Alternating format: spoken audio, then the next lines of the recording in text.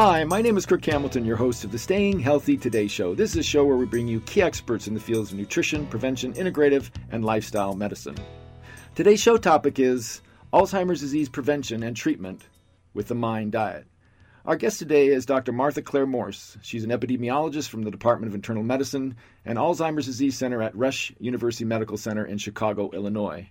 And she's written at least two papers that I find very interesting. One was called MIND Diet Associated with Reduced Incidence of Alzheimer's Disease in Alzheimer's and Dementia. And the other one was MIND Diet Slows Cognitive Decline with Aging.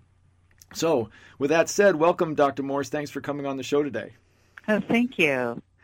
One of the things that comes to me as a clinician is that when I talk to patients about chronic diseases, heart disease, cancer, diabetes, etc., one of their greatest fears, I think more than those diseases, is Alzheimer's disease. It has a mystery to it. It has, an aspect of there's no hope sometimes, and you don't want to be in that state, have your body intact, but your brain not. And I was just wondering if that perception that I have is a perception that you might have when you talk to other people about Alzheimer's disease. Absolutely. There is definitely a well-founded fear of Alzheimer's disease.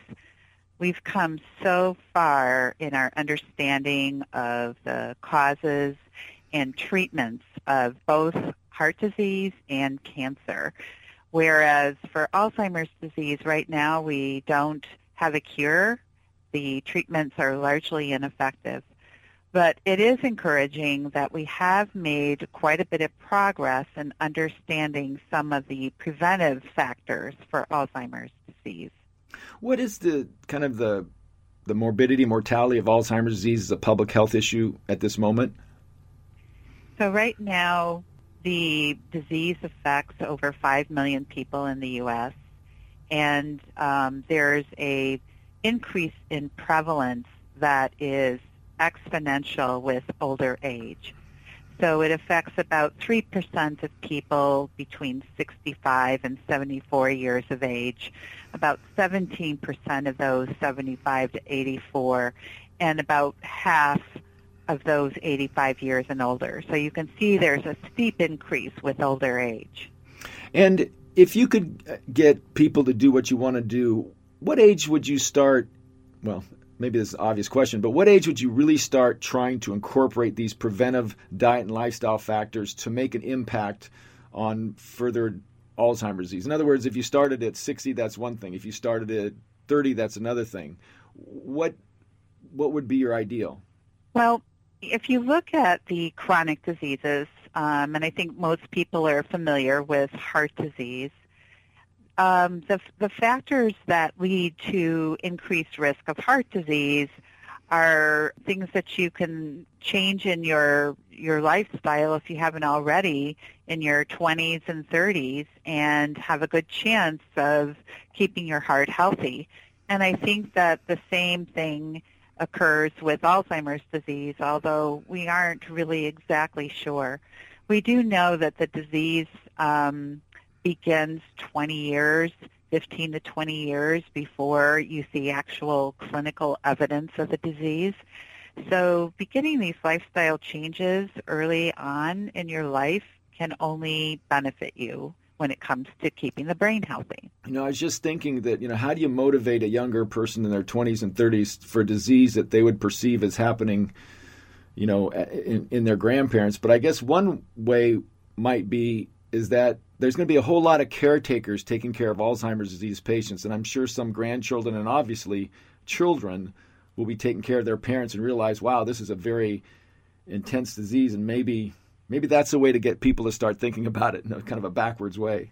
Well, the preventive factors for Alzheimer's disease are very much the same, in many ways the same as for heart disease and for cancer, and they're also important for keeping both the body and the brain healthy at younger ages. So that would be a motivator because it's eating healthfully and also being physically active can have important benefits when you're younger, and this can translate into preventing these chronic diseases as you grow older. What research or physicians or studies kind of turned your head to say, I want to focus my energy and talent on looking at diet and Alzheimer's disease? Was there a turning point somewhere in your professional career? When I started out in my career as a faculty member, which was at Rush, it was my first faculty position. I began my work here with a group that was just starting up a study to look at prevention of Alzheimer's disease, what factors in our life put us at increased risk or protected us from getting Alzheimer's disease and having cognitive decline. That was back in 1993 when we first started a very long-term, important population study of risk factors for Alzheimer's disease. At that point, there really was no study of diet as it relates to Alzheimer's disease. And I had attended and gotten my doctoral degree at the Harvard School of Public Health and had the great fortune to study under Walter Willett, who is one of the premier nutritional epidemiologists in the world. So I had an opportunity here at Rush to add diet as a component to our studies. Can you tell me then, you have two studies that you've done, the MIND diet, more than two studies, but the MIND diet associated with the reduced incidence of Alzheimer's disease, and the MIND diet slows cognitive decline with aging. And those are both in 2015. Can you just summarize each of those and put them in perspective, and maybe also highlight what the MIND diet is, because I keep using this term and maybe no one knows what I'm talking about? Certainly. So I've been studying in our population studies here at Rush about what nutrients and what foods or food groups help to prevent Alzheimer's disease, dementia, and slow cognitive decline for almost, 25 years. And we then next started thinking about diet patterns, what diet patterns would be the best to keep your brain healthy and prevent Alzheimer's.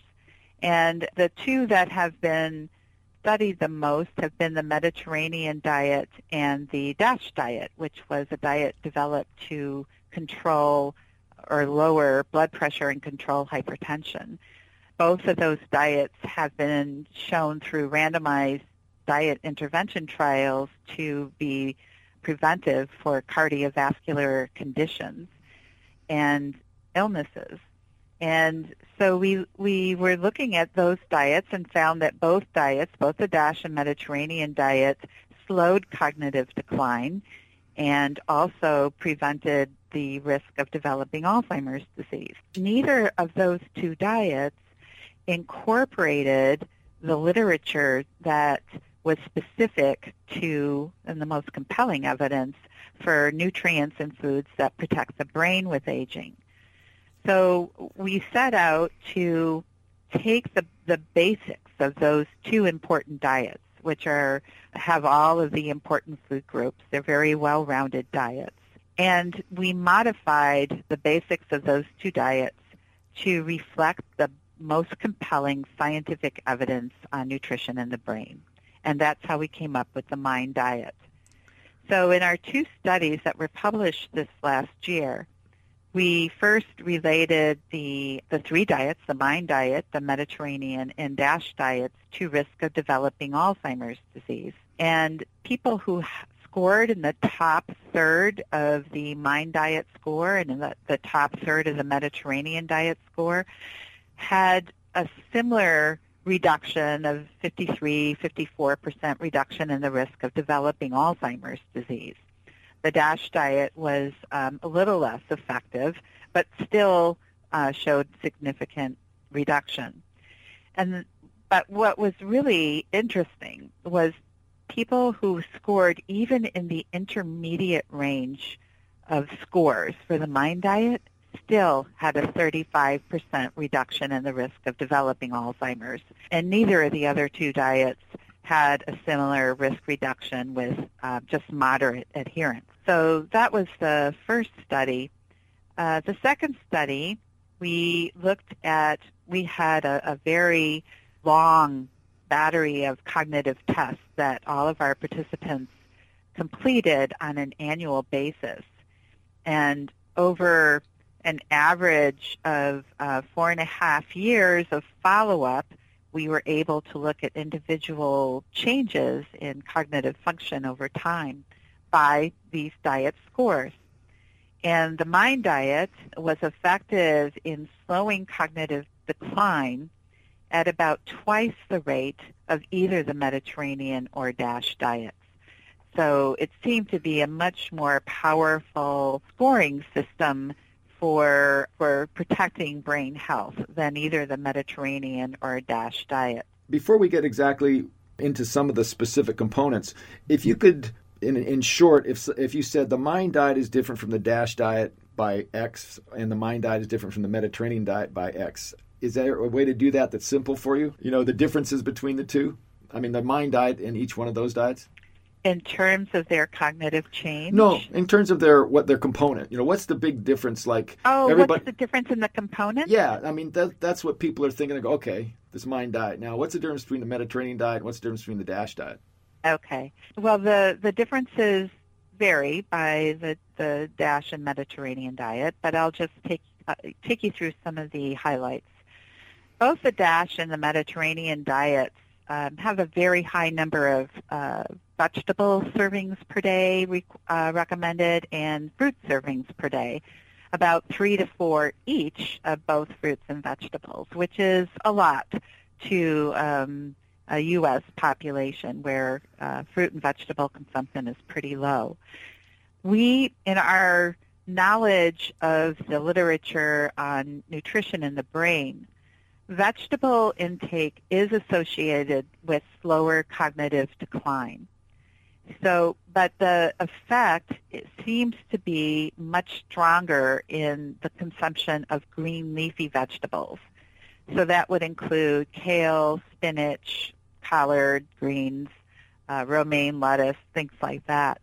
So the MIND diet splits off green leafy vegetables as a separate component.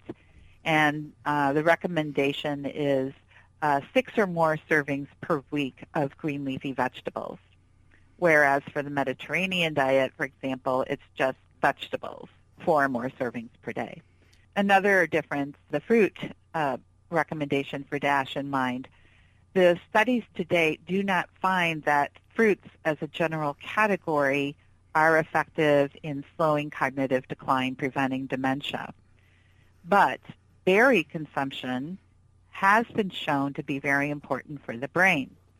So the MIND diet specifies 2 or more servings of berries per week. So that includes blueberries, strawberries, raspberries, blackberries, cranberries, all the berries.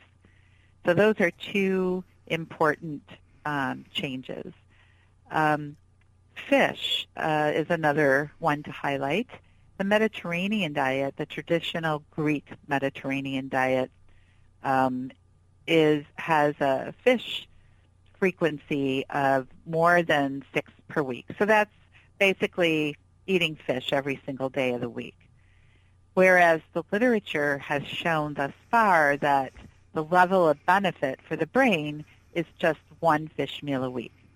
So the MIND diet recommends 1 or more fish meals per week. We are talking to Dr. Martha Claire Morse, epidemiologist from the Department of Internal Medicine and the Alzheimer's Disease Center at Rush Medical Center in Chicago, Illinois, co-author of and researcher on the MIND diet and Alzheimer's disease in 2 publications in Alzheimer's and dementia recently. And probably what I'd like to do is the most interesting parts for people is like we've gone through fish consumption. That's about 1 time per week. We got the berries down. We got the green leafies down. So let's get into the MIND diet and fats because it's one of the more controversial areas. And I'd like to start off with saturated fat, which generally comes from animal food. What is the role of saturated fat in the MIND diet and in Alzheimer's disease? The studies that have investigated different types of fats in relation to dementia and cognitive decline are pretty consistently showing that a high saturated or trans fat diet increases your risk of developing Alzheimer's disease. And a diet that is higher in the saturated than the healthy unsaturated fats also increases your risk. Some animal models have pointed to the blood-brain barrier as one of the mechanisms by which that might occur, that the high saturated trans fats diets, they impair the integrity of the blood-brain barrier that prevents harmful substances from entering the brain and also transports important nutrients into the brain. So in the MIND diet, there's 5 unhealthy food categories, most of which have to do with limiting foods that are high in saturated and trans fats. So in the U.S., one of the biggest contributors to saturated fat is whole-fat cheese and, cheese products like pizza. So we limit in the MIND diet whole-fat cheese servings to less than 1 serving per week. Also, we limit fried foods to just less than 1 time per week. And red meat and red meat products, no more than 3 meals per week. So those are some of the, and butter and margarine we also limit to less than a tablespoon per day. So some people would say that you lumped, in just the conversation, that, Kirk, you weren't being fair. You lumped saturated fats together with trans fats. Everybody on almost every diet discipline, I don't care who you are, a vegan or a paleo person, everybody says get rid of trans fats. But some would say then, well, what if I eat free-ranged, pristine, grass-fed animals every day? That would be a source of saturated fat. Would that be an issue, do you think, if they did it daily? They just would not be getting a top score on the MIND diet. The scoring system that we used that was related to Alzheimer's and to cognitive decline used a cutoff of no more than 3 meals of red meat and red meat products per week. Now, granted, we did not have information that could parse out people who were eating very, very, very lean red meats and those who were eating fattier red meats. So perhaps this is getting to a level of detail that there just is not data for when it comes to brain health. However, the bottom line is that restricting the composition of the saturated fat in the diet to a low level, the evidence shows that it is likely to help you prevent Alzheimer's disease. Okay, well, there's 3 other oils here that have a lot of popularity, and maybe you could go through them with me. One is coconut oil that has medium-chain triglycerides. There's, anecdotal evidence that people give it and Alzheimer's disease improve, but coconut oil is also rich in saturated fat. Would that be something that you would, from your research, say, keep down to a minimum? Well, I like to base my recommendations on data, and right now there really isn't data to guide whether coconut oil is beneficial or harmful for the brain and Alzheimer's disease.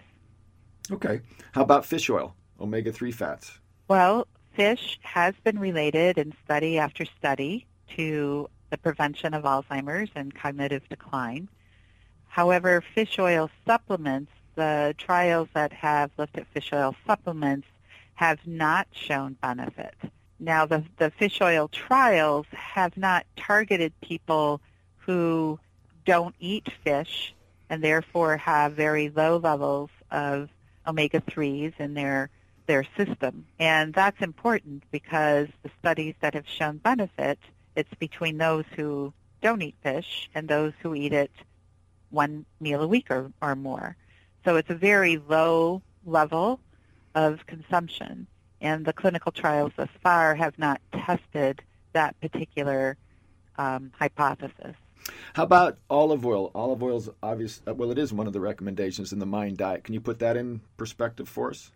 There has actually been a randomized trial called PREDIMED that was conducted in Spain. And the primary reason for the PREDIMED trial was to look at the Mediterranean diet with or without olive oil and with or without nuts in relation to cardiovascular disease outcomes. They did have a sub-study that also had a few cognitive tests and showed benefit from both the nut and the olive oil enriched Mediterranean diets. So there is fairly good evidence there to support that at least the extra virgin olive oil, which is high in polyphenols, may have benefit for protecting the brain. And I know this might be hard, but is there a ballpark amount? Because you can pour it on everything, or you can have a tablespoon on your salad every day. So is there some kind of limit? That, again, is data that is so limited that it would be difficult to confidently have a recommendation. Okay. Well, let's go to another area, and that is it's very popular to, everybody's gluten-free, and a lot of people bash grains. And usually my comeback is that I'm very sensitive to glutinous grains as well, in the sense of food intolerance, but almost every healthy Blue Zone culture has a staple grain. So I'm wondering if you can put grains in perspective in the MIND diet and its effect on Alzheimer's. Sure. There really is not data to specifically support that whole grains are either beneficial or not for dementia. We include whole grains in the MIND diet for a number of reasons.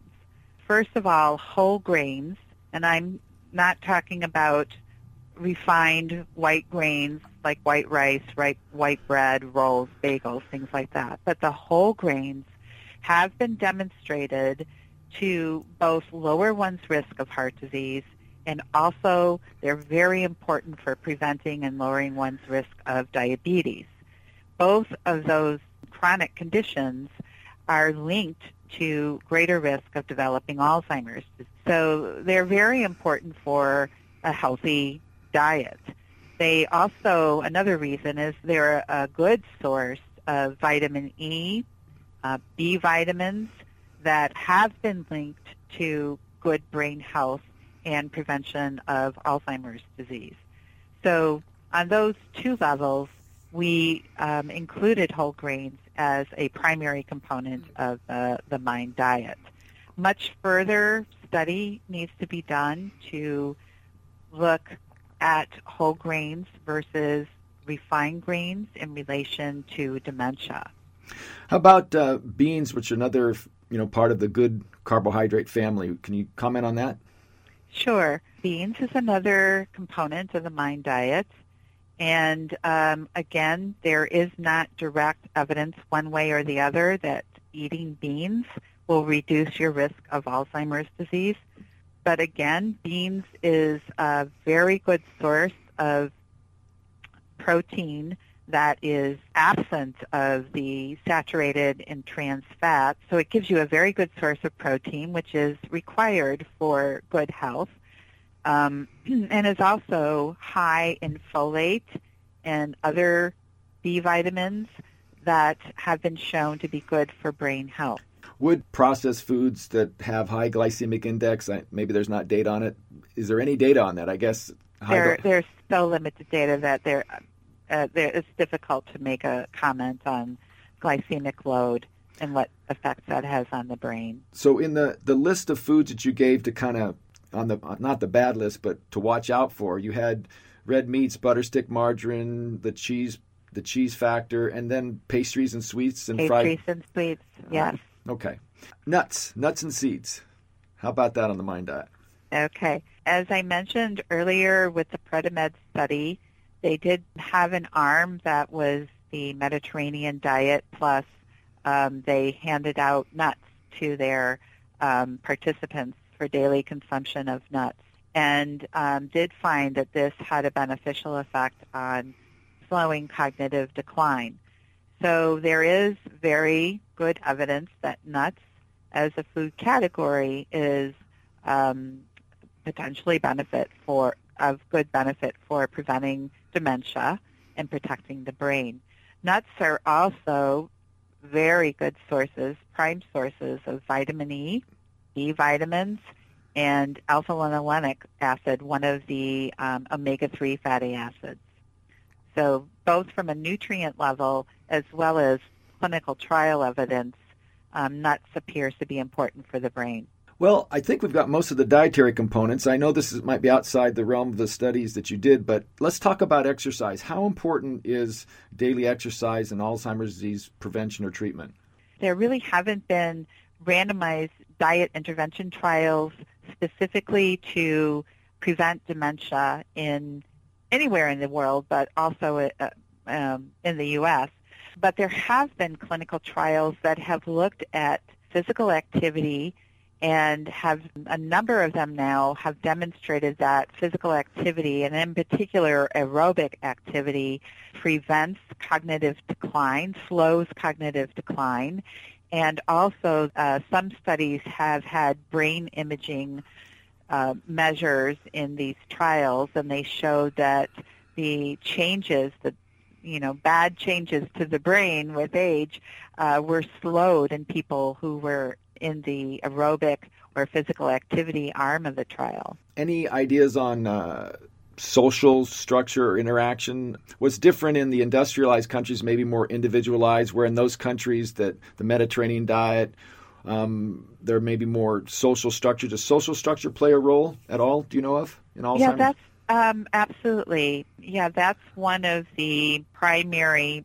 prevention areas of studies that has been pretty consistent from one study to the next, that people who are more socially active, engaged, have good interactions in social situations are protected from developing clinical Alzheimer's disease. How about retiring too early?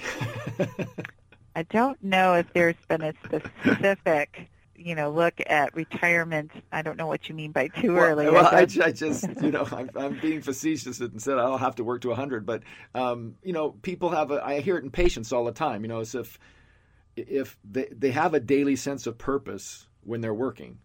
And yes. To be an elderly person in our culture, you go and you sit somewhere. And my guess is it would have a negative impact. But I'm just wondering if you had any thoughts on that.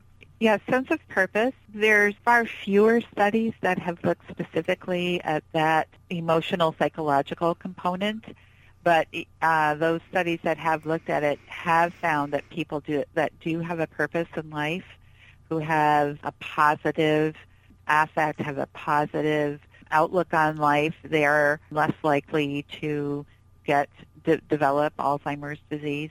So there does seem to be something around that psycho-emotional component that is protective. What's next on the research agenda for Dr. Morris?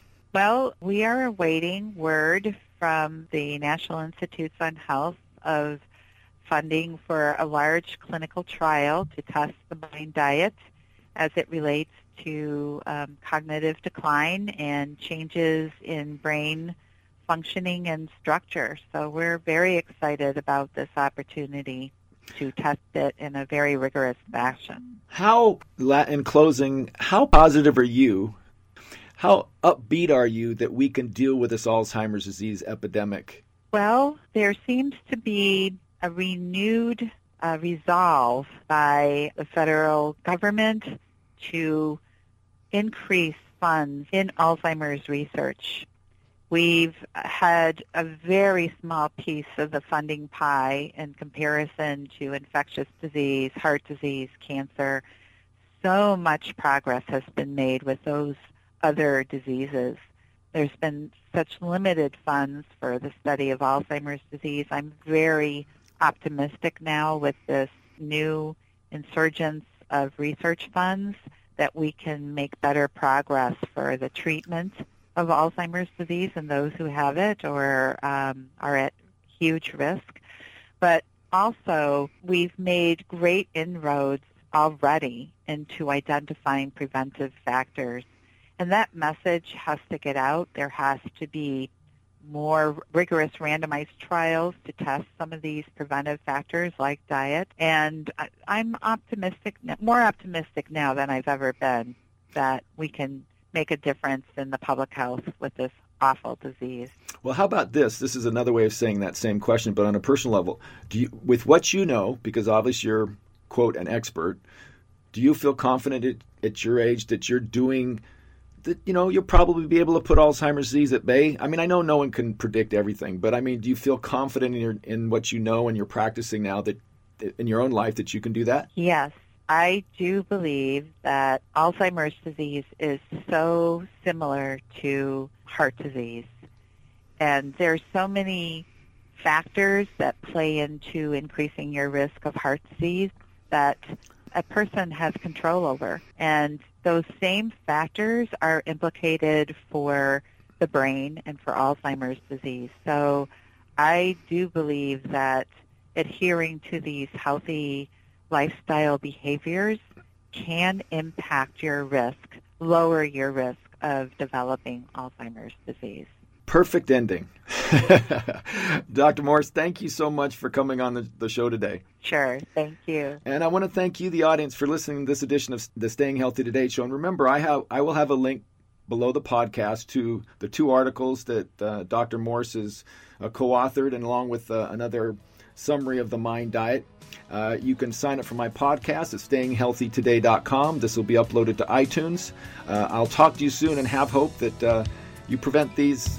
We can prevent Alzheimer's disease. I'm going to say it. I think we can do it. So I'll talk to you soon, and you have a great day.